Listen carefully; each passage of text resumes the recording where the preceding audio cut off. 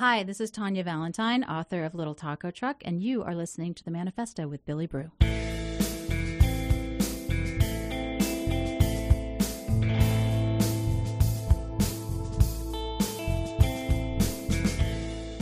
This is The Manifesto with Billy Brew, and I am Billy Brew.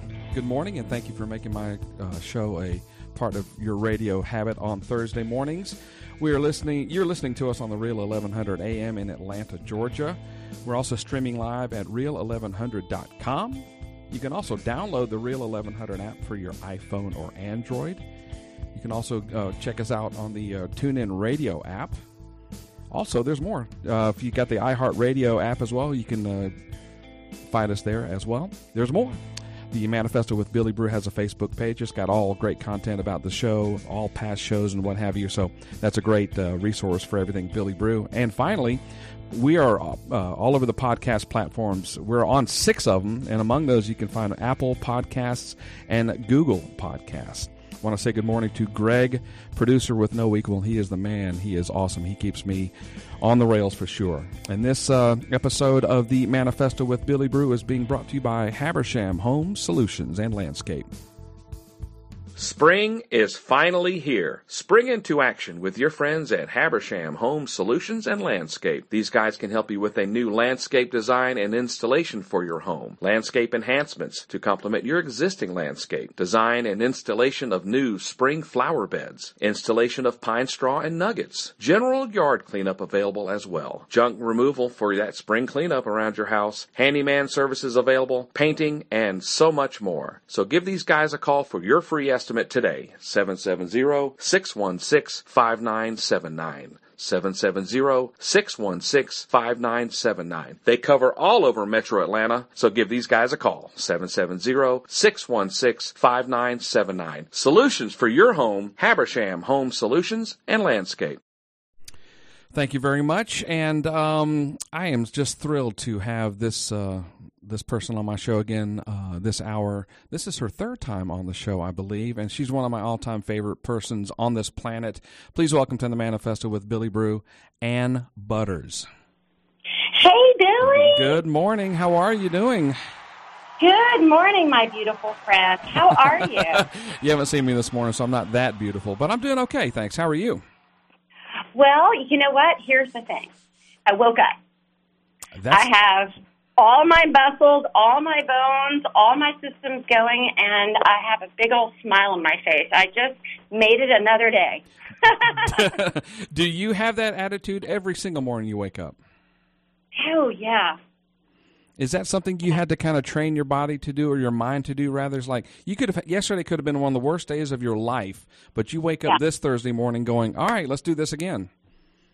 Well, yeah. I mean, here's the thing. You know me, so you know a lot of the background, or, that's what I call it, background noise. It's the background noise. So I have what's called Kundalini seizures. Every single night I lose consciousness. The minute my body is horizontal, there is something that's happening in my visceral body, and I go out. Now, I could sit here and I could spend an entire hour complaining and whining and moaning, but since I know I'm not part of the growth-resistant generation, I look at what comes from that. And what comes from that is all of these opportunities that I would not have otherwise perhaps taken the time to notice, to be one with, to synthesize with. And so, I mean, I'm fully cleared. And that's what I get as a result of going out. So what are these? Interesting. Yeah, it is interesting. What are these seizures you're talking about? And do you have them nightly? What are they called again? Well, I've labeled them energetically, because I think it's just easier for me to palate versus give energy to a more Western traditional name. Okay. But, I got hit on the side of my head when I was a little girl at 8. Oh, okay. And, so a lot of people don't know that. And then I had a desk fall on that same spot in roughly 2010. And then I had a garage shelf fall on the same side, exact same spot, almost like, hey, wake up, girl, be aware, we're going to make it really painful for you. It was like energy speaking to me. Oh, my goodness. And So, yeah, but I don't focus on that aspect. I focus on the fact that as a result of it, I have clear vision. I see intuitively. I have clear sense or clear salient, which is clear smelling. I smell intuitively, which is both good and bad. And you and I, we joke a lot, behind the scenes. So you smell clairvoyance. Is that like sniffing a dog and dog saying hello to you type thing? Or how do you know you're clairvoyant just by smell? Well, not so much how you've worded it, but let me give you an example that's a little bit funnier. I'm clairgustant as well, which means I have clear tasting. So I walk my little dog, Nina, pretty often through the neighborhood and at the beach, and she has developed a real penchant for cat poop, which okay. Which apparently has some good bacteria that's good for, a dog. But yet I taste it. And so I've laughed about how I'm going to knock on my next door neighbors and say, hey, listen, it's time to upgrade muffin to a vegan diet because I can taste that crap. But, these are some of the benefits and, these are some of the humorous aspects of them as well. That is I'm not going to go there anymore with that conversation, but and we talked earlier this morning, kind of doing our own little show prep. And by the way, you're down in South Florida, aren't you? I am. I live in Broward County, which is in southeastern Florida. I live about 1.5 miles from the beach, and I live a pretty simple life down here. You're undoubtedly the youngest person there, I have a feeling. Well, I don't know. I mean, I do have a kid, and she has friends, so they're a little younger. But these people today, everybody's in a rush to get old, and I'm in no rush to maintain my youth. So I'm just going to maintain it and jump in puddles and go barefooted and do all the things that brought me great joy when I was a little girl. Have you kind of progressed into, and I don't know what other term to use, kind of a hippie vibe about you? You said barefoot, and I mean, I don't know what else to kind of call it or categorize it. Yeah, no, I would call it more maybe an earther. I believe in the connection of energy, that we draw the energy to and from ourselves with Mother Earth. And traditional people are wearing soled shoes. And so you're not able to have this energy exchange. It's not just that the energy of the ground and roots and everything and negative ions from sand and beach or mountains provide us with energy, but it's also an opportunity for us to let go of energy that we're holding on to that we don't even know subconsciously that we're holding on to. Like somebody's honk, you don't even aware that you've held your shoulder up and you're holding this. And so when you kind of take the time to create a time to do some cellular breathing and be very aware of how you're walking on Earth, then you start to sort of, again, sympathize with oneness and not two-ness, because there is no such thing. If we really live in harmony, there is no two. There is no one else. Does the Earth itself physically give everybody on this planet energy? The Earth itself has the opportunity to give everything that we need to survive, yes, because all we need is breath.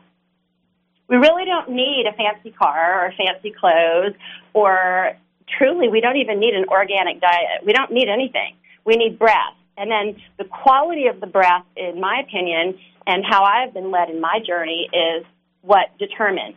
And the quality of the breath is in direct exchange with our patterns. If we're having a woe is me moment, which happens, Lord knows, you've been there for me when I've had pain and I had my mind went off center. So I don't mind being, I don't mind talking about my truth. And so it's a temporary shutdown almost in the prefrontal cortex, which is part of the brain that generates the self. That's where the self can come offline. It's where there's no more nagging or badgering, or there's tremendous nagging and badgering. So it becomes a choice to find that center. But how does somebody who has, for decades, just complained and whined, I got an achy whatever, and da-da-da, how do you change their mindset to where your mindset is? Well, you can't change anyone else. So you have to kind of let go of that false fallacy. It's an awesome thought, but it isn't applicable at all.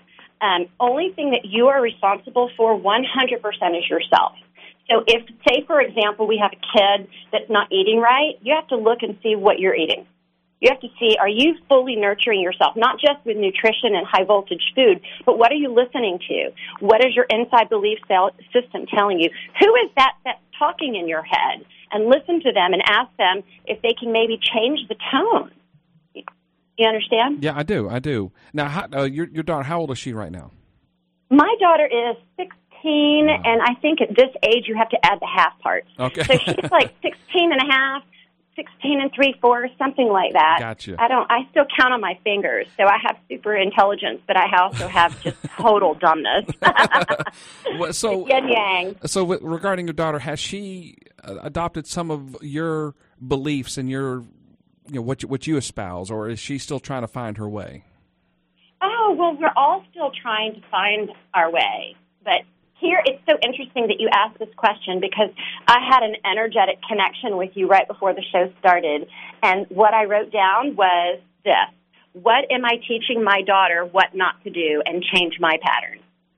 Because you have to lead by an example. Just being a parent. Period. Yeah. Just period. Yeah. So, like, for example, when we were very young, we collectively, not just me, not just you, but anybody that really is being true and authentic with themselves, we made dumb choices. We've hurt people. We have to take responsibility for the fact that we've had to develop the opportunity to identify our little narcissistic traits, shove those not necessarily to the side, but deal with them. See, what is it bringing up? Why am I acting this way? Why am I treating anyone in a not-to manner? But if you're it's only oneness. Yeah, but if you're treating somebody poorly in your teen years, that's just maybe immaturity, and you need to grow that up. Is that something? Because who really has a spiritual center like you do at the age of 16? I sure didn't. No, of course not. Yeah. But I will tell you this. You asked, has she developed? Recently, she had just gone on a trip locally at her school with some other people, and there was another parent driving, and apparently the other girls were being incredibly negative. And Riley, kind of sort of like I do, it's not that we shut down from negativity. We try to hear it. We try to hear what they're trying to say behind the words. Like, instead of it coming out like a vomitorium of the mouth, we hear, I'm hurting, I need help, I don't know how to ask for it. Is anybody else aligned with this giant fake nest, and can you jump on board with me, or can we redirect it? That's what she and I hear. Okay. So she gets to the location and texts the mother that says, I'm sorry that other kids didn't treat you properly, and it hurt me, and I'm so proud of how you handled it because you didn't react. And the mother was like, wow.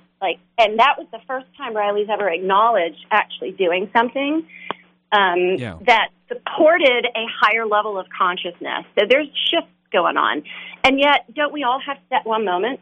Oh, absolutely. And at that age, at 16 and a half, someone could have said 999 positive things in that bus or whatever, but one thing negatively, and everybody would concentrate on the negative thing that was said and not listen to the 999 that were great.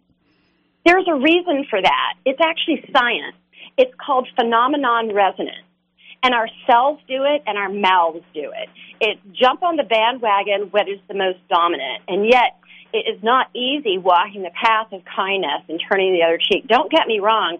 I've had my fair share of allowing other people to give me great lessons on what not to do in the future, and yet I'm not going to tolerate any kind of negativity. I'm going to call it gently out, or I'm going to stand back and I'm just going to examine their auric energy and see what's leaking. What is showing me a gray area of discontent, of unjustified karma, and has this karma continued to create conscious consequences long past the duration of the choice that they created this in the first place? Now you mentioned karma. You mentioned karma, and I'm a believer in it. I don't know if some of our listeners are or are not, but in your mind, is karma a real thing? Okay, so the only thing that in my research that I come up with is everything is energy, and karma is what people, including me, have assigned as a word, man-made, to assign to an energy. It doesn't matter if it's good karma or bad karma, to justify the ability to understand it in the logical mind. So it's a way to but explain. It's not necessary. But so necessary. Maybe I've had a really rough month, and it's a way that I'm thinking, oh, I'm having some a bad karma is kind of biting me in the butt. But is that just like you said? Is it a way to justify the bad things that are kind of going in our lives? But then when we have a $200 scratch off ticket and things are going well to get that job promotion, does anybody think, oh man, that's great karma, or is karma only thought of when it's bad? Well, no, that's an absolute no. Karma is the direct consequence of a thought. So karma is going to follow the belief system. That's why getting centered before you want to manifest is very important. I mean, you certainly don't want to grab a couple of Red Bulls on your way to the bar, smoking a stove, and then say, oh, this is a really good time to clear my chakras and manifest, because quite candidly, we've all done it. I've done it. And I got all the consequences associated with it. Now I do it from a clear state. This is the thing. There's lots of bells and whistles that people are going to try to sell people. There's healing centers and wellness devices and this and that and the other, and I have all that too. The reality is not everybody realizes that they have any worth anymore. That's what's happening. And so all of these things are so available right in your own home. If instead of just laying down the next time someone lays down, lay down with awareness. Feel the muscles that are holding the body in that position. Just that little thing alone. Quiet the mind and then notice the mind. Like, notice what the thoughts are, and then ask, as those thoughts are kind of coming, if there is an opportunity for an alternative, resolution in that now moment, and see if just for a moment there's just that possibility of hope. Just a little change of perception. No more nagging, no more stirring the pot. See if it's inside, because if you're noticing negative people outside of you, it's still inside of you, and I had to learn that lesson myself. Have you, in your awakening and healing of all parts of your aura and body, mind, and soul and everything, have you gotten, and I think it's typically with human nature, is like something really bad happens, something catastrophic, you kind of become a lot more humble and you kind of da-da-da. And then do you kind of, as things get better, you forget where you were at that low point? Well, okay, so that's one perception.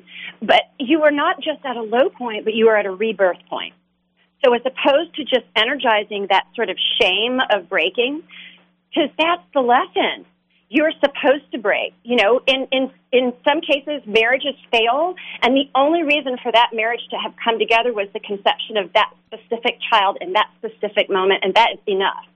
And so we don't need to create all these stories of failure constantly. Yeah, I did a lot of trauma release. I mean, I had some head injuries. I had constant grand mal migraine seizures for years and years and years, and it became very painful, and I became very focal with my pain. And I wasn't always aware of not doing harm to others while I was experiencing pain myself. That is probably one of the most challenging lessons, is how can I get more gentle? And that starts inside. I had to love myself, really, Brew, love myself. Love myself. We've talked about this. Yes. I've done chanting, I do toning, I do balanced, relaxed exercises for bedtime and balanced, energized exercises for morning. Nobody knows this. I dance constantly. I shake. I do yoga. I do qigong, which is another thing that's great. Anything that gives us a chance, just that little willingness even, I can't do it today, but I know I'm projecting that into my future from a clearer state, and I'm looking forward to being able to harness the energy. Guess what? You start that energy right then. Healing is patience, isn't it? You got to be patient. Yeah. To heal. You got to. Yeah. Oh, it's 100%, but it's really patient inside. I've gone to yoga classes when I was in so much pain that I would lay what they call corpse pose, which sounds sort of horrific, but when you really think of the privileged pose that it affords you to be in a corpse position while you're still alive, it's a rebirth right there in itself. But all I could do is stay there, and the guy kind of chastised me after class, nice participation.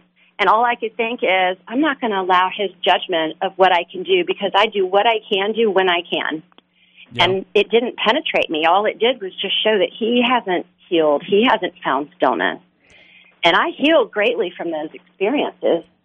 You know, and in the healing process, it's how do you personally tune out all the noise? There is a lot of noise out there.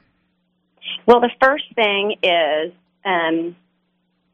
there is an opportunity for people that can't find stillness. You can do something called super brain yoga, which is just taking your left hand over to your right ear, holding your earlobe with your thumb, and then crossing the other arm, and then just pulling on your earlobes while you do just gentle squats. That will actually clear your mind, and it works on sort of energizing and activating the pineal gland, which is in the right brain. I know that's a lot of information. Yes, and but I can make myself available for anyone that has questions. But those are for people that are pacing, that they sit down for 1 second and then they have to stand back up. That's a great way to quiet the mind just enough so that you can sit down, lay down, go to sleep, whatever you need to do, and allow the thoughts. Allow the sounds without ruminating, become very aware of them. It's the observance of the breath in it, around it, under it, part of it, that it's not separate, and why you're creating a story that it's a bad thing. How different Yeah. Go ahead. No, I was just going to ask you, how different of a person were you 10 to 15 years ago? Well, I bought into the collective consciousness of, gluttony, buying, having, needing. I didn't know what color shirt to get, so sometimes I would buy all the, like 6 shirts. I couldn't figure out what color. I just wasn't thinking. I was very detached. I wasn't happy. That's key. I wasn't satisfied. That's key. And I wasn't flourishing mentally, physically, or spiritually. So all of these, in my opinion, are important. The issue is they traditionally revolve around money. And so I learned that I wanted to simplify. It was part of living sort of the yogic life, is to try to do with less, try to become more self-sustaining. I started growing my own fruits and vegetables. I gave up, meat a long time ago in my healing journey just to try to redirect energies that were trying to give me lupus and discomfort. I gave up flour and gave up sugar and gave up alcohol and gave up a lot of things. The hardest too was soda and negativity. Those were the last two of my really, really ugly addictions to go. Oh, you mean your specific negativity, not the people around you, because you can't control that, as you mentioned. Well, I can't control anything, or I should say, and yet I've been trained how to clear energy. Now, I can clear their aura, and yet it's still up to them to receive that energy clearing. They have to agree to release the discomfort so that they can find their way to comfort, so they can get rid of the storytelling. I mean, how comfortable is it to always say something like, oh, my bad knee? Nobody has a bad knee. They have one that's probably healing, and then they have another one that probably gives them a little bit of a threshold of what feels better. And so by just saying those words, it's not going to get any better. You got to do the work. Everybody's got to do their own work. How often do you take the time to listen to others, or are you really that self-sufficient in terms of your healing, or do you seek outside sources as far as people, philosophies or whatever? I don't know if I'm saying that right, but I mean, of course. I am always a student, and I am always a teacher. Okay. And that will always be. Once I realized, I had to retrain my brain just to read. I wasn't able to read or write or speak coherently. I stuttered and slurred. Because of the head injury? Excuse me. Well, because of the active seizures, the ones that I experience now, I've learned to breathe. I do pranayama. It's a practice of breathing exercises. So there's somebody out there that has PTSD, breathing exercises. That's all you need. That's all you need. Is there anything medically can be done about your seizures, or are you just trying to do it internally with your brain and brain power, if you will? Right, because is that my story, and am I sticking with it? Well, I know that it's just energy that's coagulating in the area of my head. Yeah, but it hurts. And so it hurts. Oh, yeah, it hurts, and it hurts badly, and yet I never give up hope. I never give up hope. I meet people. I meet other energy healers. I met some people that do some work down in Palm Beach at the Hippocrates Institute, and they can harness energy like I can. So we exchanged recently just to see it, and I could feel movement. It's just I have not experienced a miraculous flush that I try to do, when my clients come. And I don't have a false expectation. I go completely detached from anything, and yet I always know I'm entitled to divine and perfect health, and so is everybody out there. No matter how dark of a time anybody's going through, that isn't real. It's temporary. And so those always, that statement, don't make a permanent decision in a temporary mindset. That is a very valid thing. I mean, every one of us have dark times, and it's okay to say it but not live in it. And so, when one of my friends or I'm experiencing it, we traditionally will just simply text "I love you" or ILY, and that is just a call for them to send that back. Don't do anything. Don't make a story out of it. It's just an energy of pure heartedness. Like, that person really wants you to get better and is sending you such positive energies, and you are saying, I'm in receptive mode to it. That's what it means. Did you try when we're conventional? Too proud. I'm sorry. Go ahead. No, I was just going to say, did you try conventional medicine when your seizures first started? It's like, I mean, you didn't really know, as educated as you are now, about what's going on. Did you try, anything just conventionally? Sure. Yeah, there's a time-space reality for Western medicine, absolutely. And I did. And then I remember, I was also taking care of my mom who was failing with dementia. I hadn't known what to do about it then either. I just knew that that's not how I wanted to go, and I was going to try to give her the greatest quality of life. And when the doctor said everybody needs a friend with a pain pill, I looked at him square in the eyes, and I said, do you really believe this? And he said, yes. And I said, this is not for me.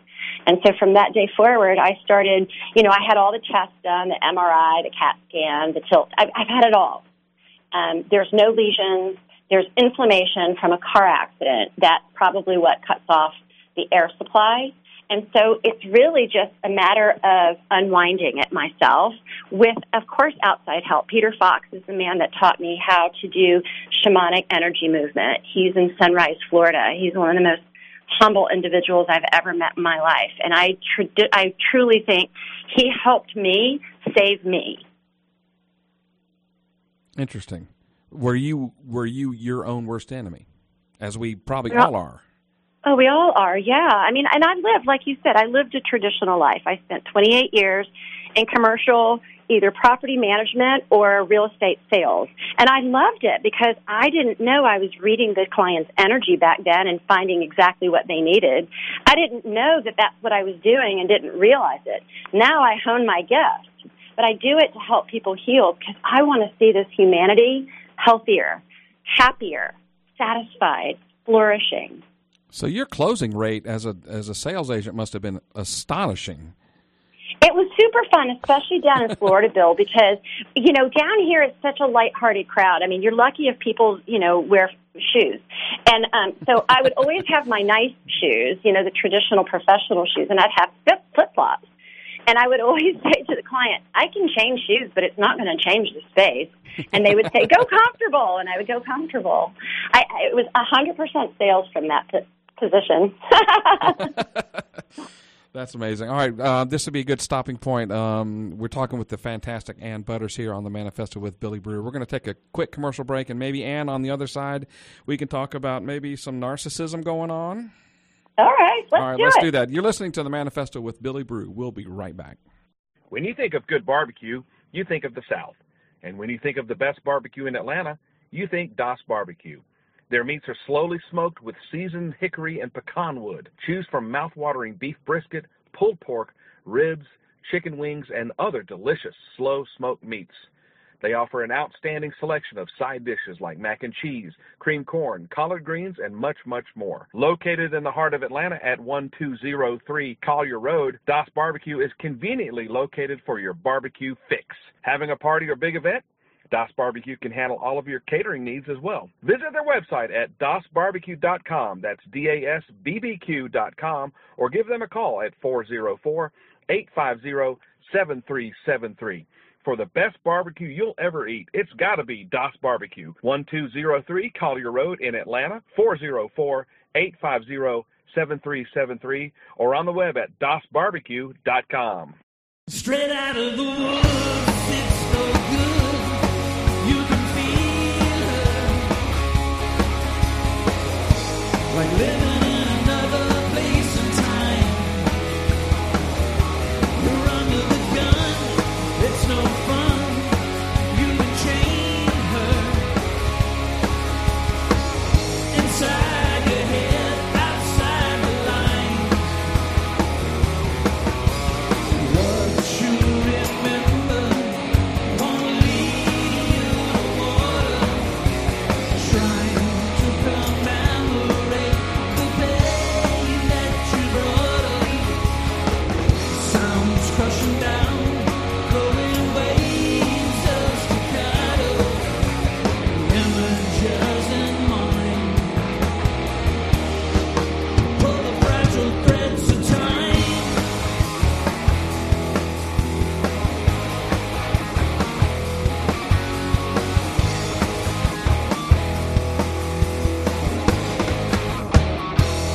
Inspired by love, you push and shove just to see her. Be careful not to step into the light. It's all up in the air with rips and tears. The lights will blind her. Shadows hide you in plain sight. What you remember won't lead you to water, trying to commemorate the pain that you brought her. Sounds crushing down, blowing waves of staccato, images in mind. Pull the fragile threads of time.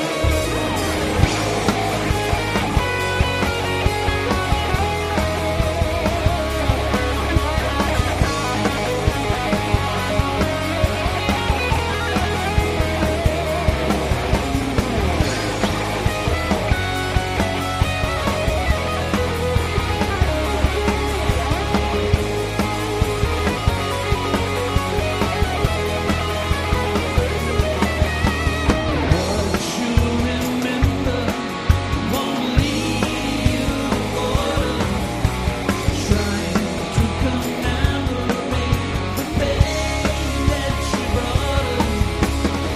Sounds crushing down, blowing waves of staccato, images in mind. Pull the fragile threads of time.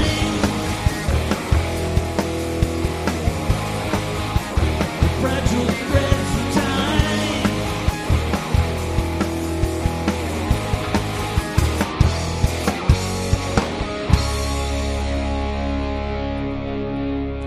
Welcome back to the Manifesto with Billy Brew. That is Rips and Tears by Payphone Poets. Oh, yeah, I had to get that last part in there. There's going to be a lot more music from those guys, so I will certainly keep you posted. Our very special guest this hour is the wonderful Ann Butters. And Ann, before we went to break, we were going to maybe touch a little bit on narcissism. Now, when I was a kid, when you thought, oh, that guy or that person's a narcissist, they just like to look at themselves in the mirror. It's a lot more than that, isn't it? Yeah, there are a lot of dimensions to it, of course, because we've allowed labels. But, yeah, it's sort of like the bully and the really most insecure person that you have ever met, just beyond any kind of connected psycho-spiritual. There is just complete emptiness to their soul, and yet it is equally available for them to get connected in a nanosecond. It just comes down to choice. It's crazy. Yeah, but their choice is not to do that. And school bullies are really just some of the weaker people in the whole school. They are. They really are. I remember the school bully when I was growing up. I won't say his name. That's probably best. But when we were really little, and we got so tired of him constantly pulling our hair, we were in grade school, that when we turned around, we kind of both stuck our fists out like we were going to hit him, but he leaned in and it knocked his tooth out. Oh, my God. Well, yeah, true story. Yeah, I mean, and I guess these days with my kids in school, you can't really take action. I mean, I tell my boys if you don't start the hit, but you're not going to take one either. And if they get in trouble at school, that's fine. Yeah. You got to protect yourself, and I think they understand that. But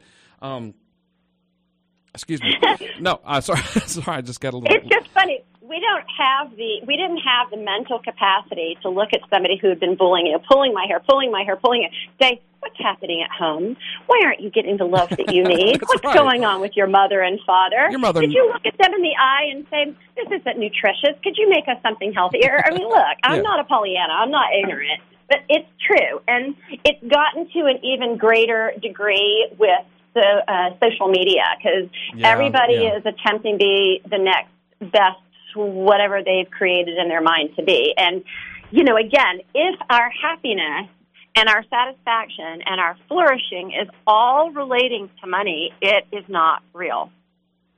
So narcissism is just not real. It's not. No, it's not. And yet, boy, is it. It's prevalent, but it's not a real thing. And how does someone who may not know exactly what we're talking about, how does someone recognize who a narcissist is? Well, the first thing I would say is traditionally the person that's thinking that they've done everything wrong and that they don't have a right to live and that they're a doormat, those are likely the people that have allowed the narcissist to hijack their opinions and their guidance system. So traditionally those are the more sweet empaths that are just beaten down to a pulp, and even if they wanted to make a change, they really wouldn't know how. And traditionally, their partners, or they had a brother or a sister or a domineering mother, or maybe a passive-aggressive, pathetic, victimized mother, or a domineering, misogynistic Archie Bunker-type father. I mean, there's a lot of different, they come in friends. That's what we kind of said earlier. Like, I was a jackass when I was little. I didn't prioritize my friends. If I had a better opportunity, I took it, and I was a jerk. And I lost friends because I didn't know how to value them then. And I've learned, and I value that now. It's everything. Yeah. And so, we all have to learn what we have to get rid of and what we have to get clear with in our own self. But I'm absent of malice. You're absent of malice. We don't wake up in the morning and go, whoa. That's right. That's right. We're wiping our hands and twisting our mustaches. Yeah. Mm-hmm. Exactly. I don't know. Well, sometimes I do. It's the menopause thing. Oh, okay. That's a whole other story. Don't forget to shave your back. No, I'm just kidding. Dear God, that's the amazing thing. I should have on my website, your mustache needs to be thicker and fuller than mine. That's right. And what people don't understand is that because especially the passive-aggressive people, they don't realize that they're enabling narcissistic behavior. They don't have a clue. Well, no, and a lot of times, if you really look at the longevity of parents and our generation, a lot of our parents were depression mentality, or maybe just the next generation, the baby boomers. And they were raised by depression mentality parents. So it was sort of do as you're told and not as you think. So there was already a disconnect at a young age. Like, if your elbows happen to land on a table, you're not going to hell. I got news for parents that you're not going to go to hell. Yeah. So stop scaring kids with crap. Stop telling them that if they don't believe in this or that they're not just. Let them come up with what they feel, what they're made of, what their soul speak is, what their connection is, and let them figure out how to work on their karma and not become a narcissist and being told what to do. But when you're such an impressionable young age and you see your dad or your mom behaving a certain way, that's the only way you know how to act. So you'll take on those characteristics. It's like alcoholism can be a kind of a learned thing. Yes, there may be some heredity involved, but it's like, I remember as a kid going to, I'd go to my aunt's house and it was just cocktails and everybody was drinking cocktails and smoking, and that's all I knew, That's it. Yeah, and that's what we're told is fun. It's just a way to anesthetize, and they're not having to deal with whatever is actually happening. That's how our parents' generation definitely handled it. And then our generation is so much excess. Our generation, if the kids don't have this or that, then it's all crap. So, that's why I've, really embraced a more simplistic lifestyle. And yet, I'm far from perfect. But narcissism, it's rampant. It's in Hollywood. It's in business. It's in politics. It's in... It could even be your next door neighbor. Exactly. It might even be, in my case, my diagonal neighbor. But it happens. And what they don't realize is that we really are all in this together. We really are. We are reliant on a culture of everybody to participate in doing their best, being their best version, my best version. I advocate for my best being. I do my maintenance on being my best being. I do my maintenance on my vibrational atmosphere. I'm very selective about sifting through that energy, and narcissists expect other people to do it for them. That's true, but they don't have an open mind, the narcissist. It's their way or the highway. It is. It is a... so how do you punch through that to reach a narcissist? Okay, so there are tricks that people can do at night when they fall asleep. You could actually play music. You could play symphony music. You could, if they wear headphones, you could put binaural beats, something that will alter their cellular input and receptivity, because they're going to be in what's called an alpha state when they're asleep, and possibly go into a deeper state where they can actually absorb these nutrients, and they can't help but come back changed because they have traversed a different atmosphere just being in a transient state. But the ego... So those are little tricks. Yeah. Now, the egos are going to wake up the next morning, and you cannot expect somebody, I won't say any names, but you cannot expect somebody to go from being the most misogynistic prick in the whole wide world to being ready to dedicate every aspect of their being and go live on a goat farm. You can't expect ridiculousness.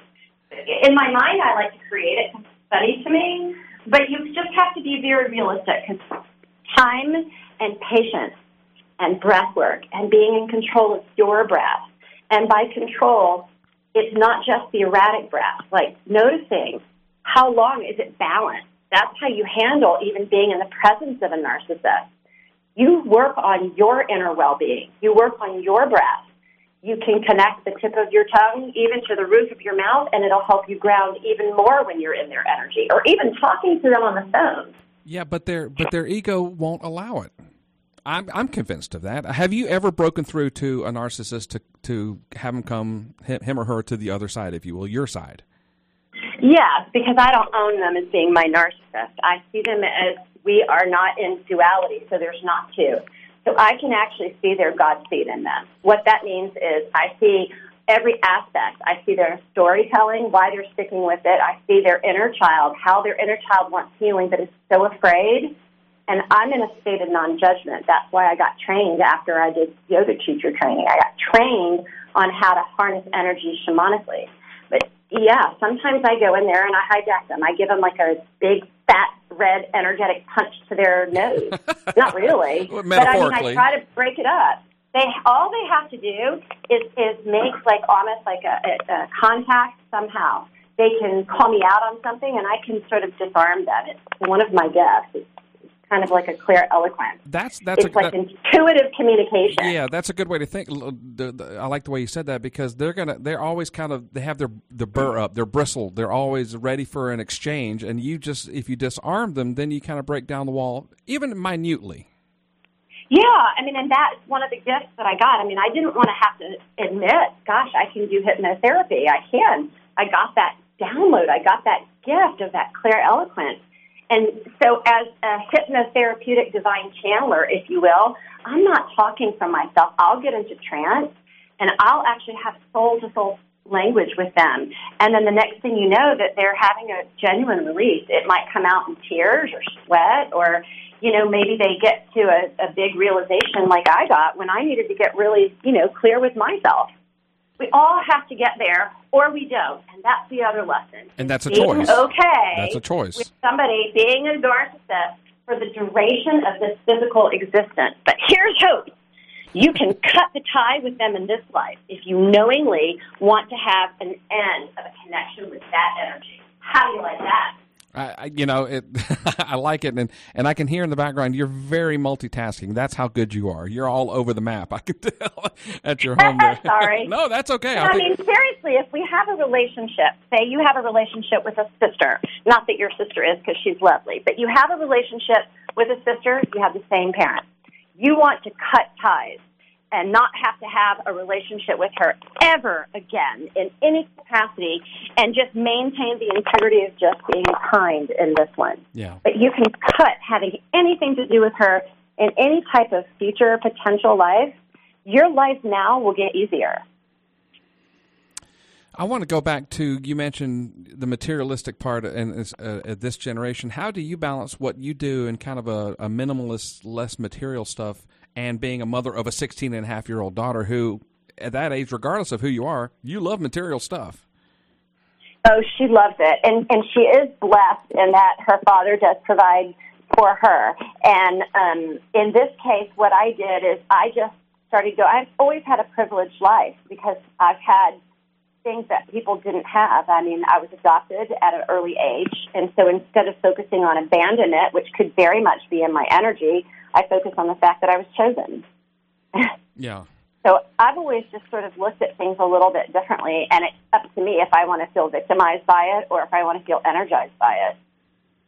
I mean, I don't know. I don't have a daughter, but I mean, what does she have peer pressure from her friends saying, you know, I mean, well, I've got everything, and and maybe your daughter doesn't have as much either by choice or just by what, you know, your philosophy of less material stuff. I don't even know if that makes sense. Did that make sense? Yeah. Probably not. It does. It makes really good sense because, like, let's take, for example, I know somebody. She's a brilliant young lady down here in Florida. Her name is Vivi Liu. And she has, I think she's had 6 children, and they are not wealthy. They struggle. And yet she raises them with incredible conscious awareness. And she even identifies an opportunity for everyone to be aware, like, hey, guys, don't say, quote-unquote, Santa brings your kid a car when another kid is getting a pencil. Like, how about that comes from mom and dad? And you know what I'm saying? Like, I don't even talk about those kind of things with my kid because I don't believe or subscribe to that whole Santa stuff, another story. But, you know, keep it things perspective. If you're choosing because of your hard effort and you're efforting to honor your child in a way, do it without it having to be a trophy or an ego thing for you as well. Let it be unconditional.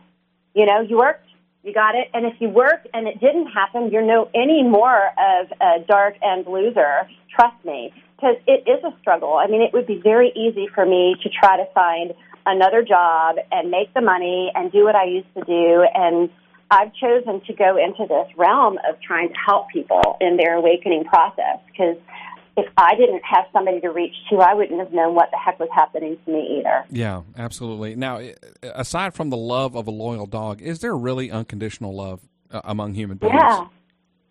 Well, it starts inside of you. And I know we've talked about this. It's mirror work. If you haven't pulled a mirror out and authentically spent 32 days telling yourself that you love yourself, that's where it starts.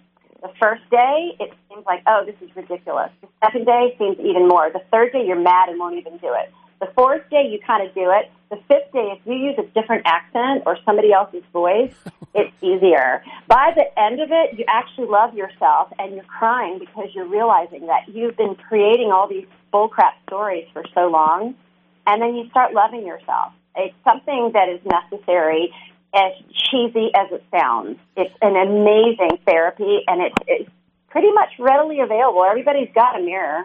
That's true, and that kind of so then could that be said about if you go in that direction, then someone else may say, "Oh, you're just being narcissistic if you love yourself." Okay. Because first of all, part of the healing process is to not give a rat's behind what anybody projects towards you. True. All they're doing is projecting a vomitorium of the mouth with how they perceive themselves.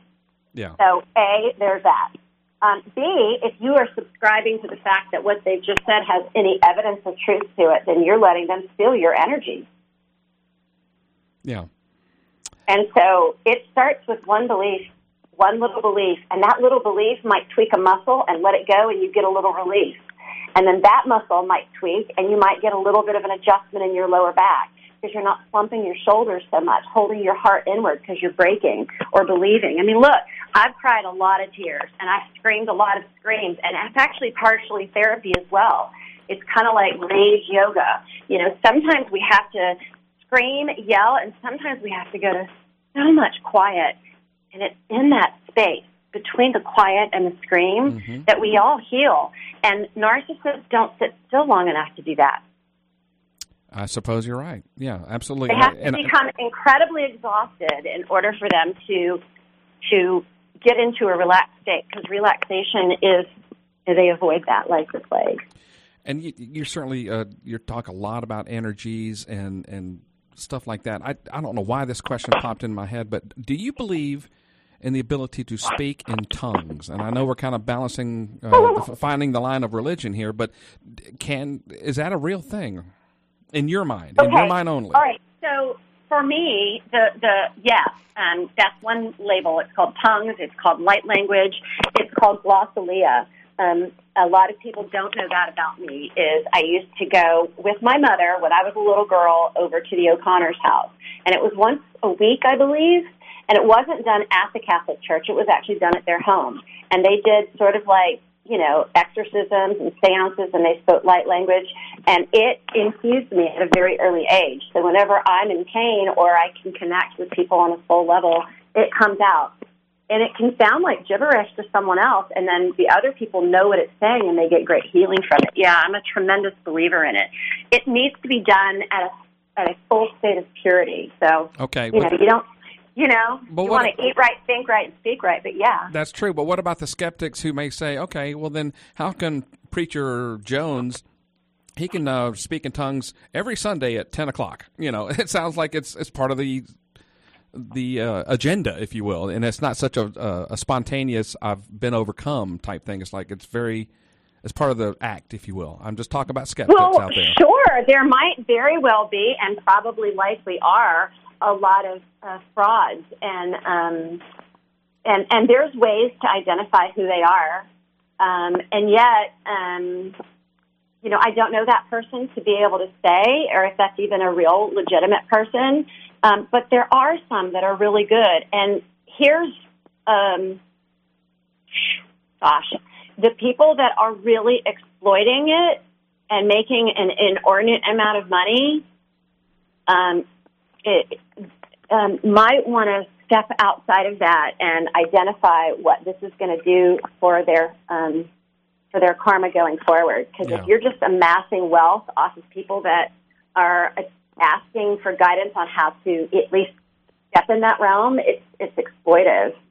So, I think that there's mindfulness that is, I don't blame anybody for any mistakes that I've made. No one. They're all mine. I own all of them. There's no finger pointing. Absolutely, None. Absolutely. This is kind of an off the wall question. What was the most spiritually overwhelming thing that happened to you in the month of April? Last month, I experienced 2 solid weeks of seizures. Wow. And, and I was walking out my front door to go up north to work on someone, healer, and I walked out my front door and everything became a hologram. Like the trees were holographic. There were 2 men across the way at the narcissist house, black topping his driveway. And I didn't see the person. I just saw the energy moving. And so I knew that something massive was happening because that traditionally doesn't happen when I'm upright. And so I would say that was pretty profound. No doubt. 2 weeks. That's insane. Well, it didn't, it happened, and then I was able to kind of correct for a couple of days, and just, I have to know how to go into complete stillness. I go from 0 to 1,000 degrees, like in a nanosecond. And so it can be scary, and yet I have enough friends to say, hey, I'm a little scared, and then they send me positive energy, and it transmutes that, and I feel much better. And I just surrender to it, and I go out, and I'm blessed. That's awesome. One final thing. How can people reach you if they have more questions about what you do and your healing? Well, there's a couple of different ways. I do have a website, even though it's not hugely active right now. It's Bread, BREAD, ANNE, Butters, BUTTERS, .com. Or you can reach me on Facebook at Ann Butters or at Bread Ann Butters. You can reach me on Instagram at Ann the Happy, or you can just reach out by phone. I'm also on WhatsApp for people that don't have, a cell phone or access to that. So there's a lot of ways I can help guide with water, nutrition, breathing, awakening, pain. I can do group workshops. There's a lot of opportunities. I just really want a healthier home and a healthier environment for all. Well, you're an amazing person, and I cannot thank you enough for being on the show. I always enjoy talking to you, and I value your friendship more than you ever know. Be nice to you, Bill. I'm trying every day. Ann Butters, thank you so much for being my guest. And thank you all so much for listening to The Manifesto with Billy Brew. Next week, we've got, I think, Kevin Sellers. He is he owns his own studio. It's going to be a cool look in the behind the scenes of how do you record music and stuff like that. So anyway, thanks again for listening to The Manifesto with Billy Brew. We will see you next week.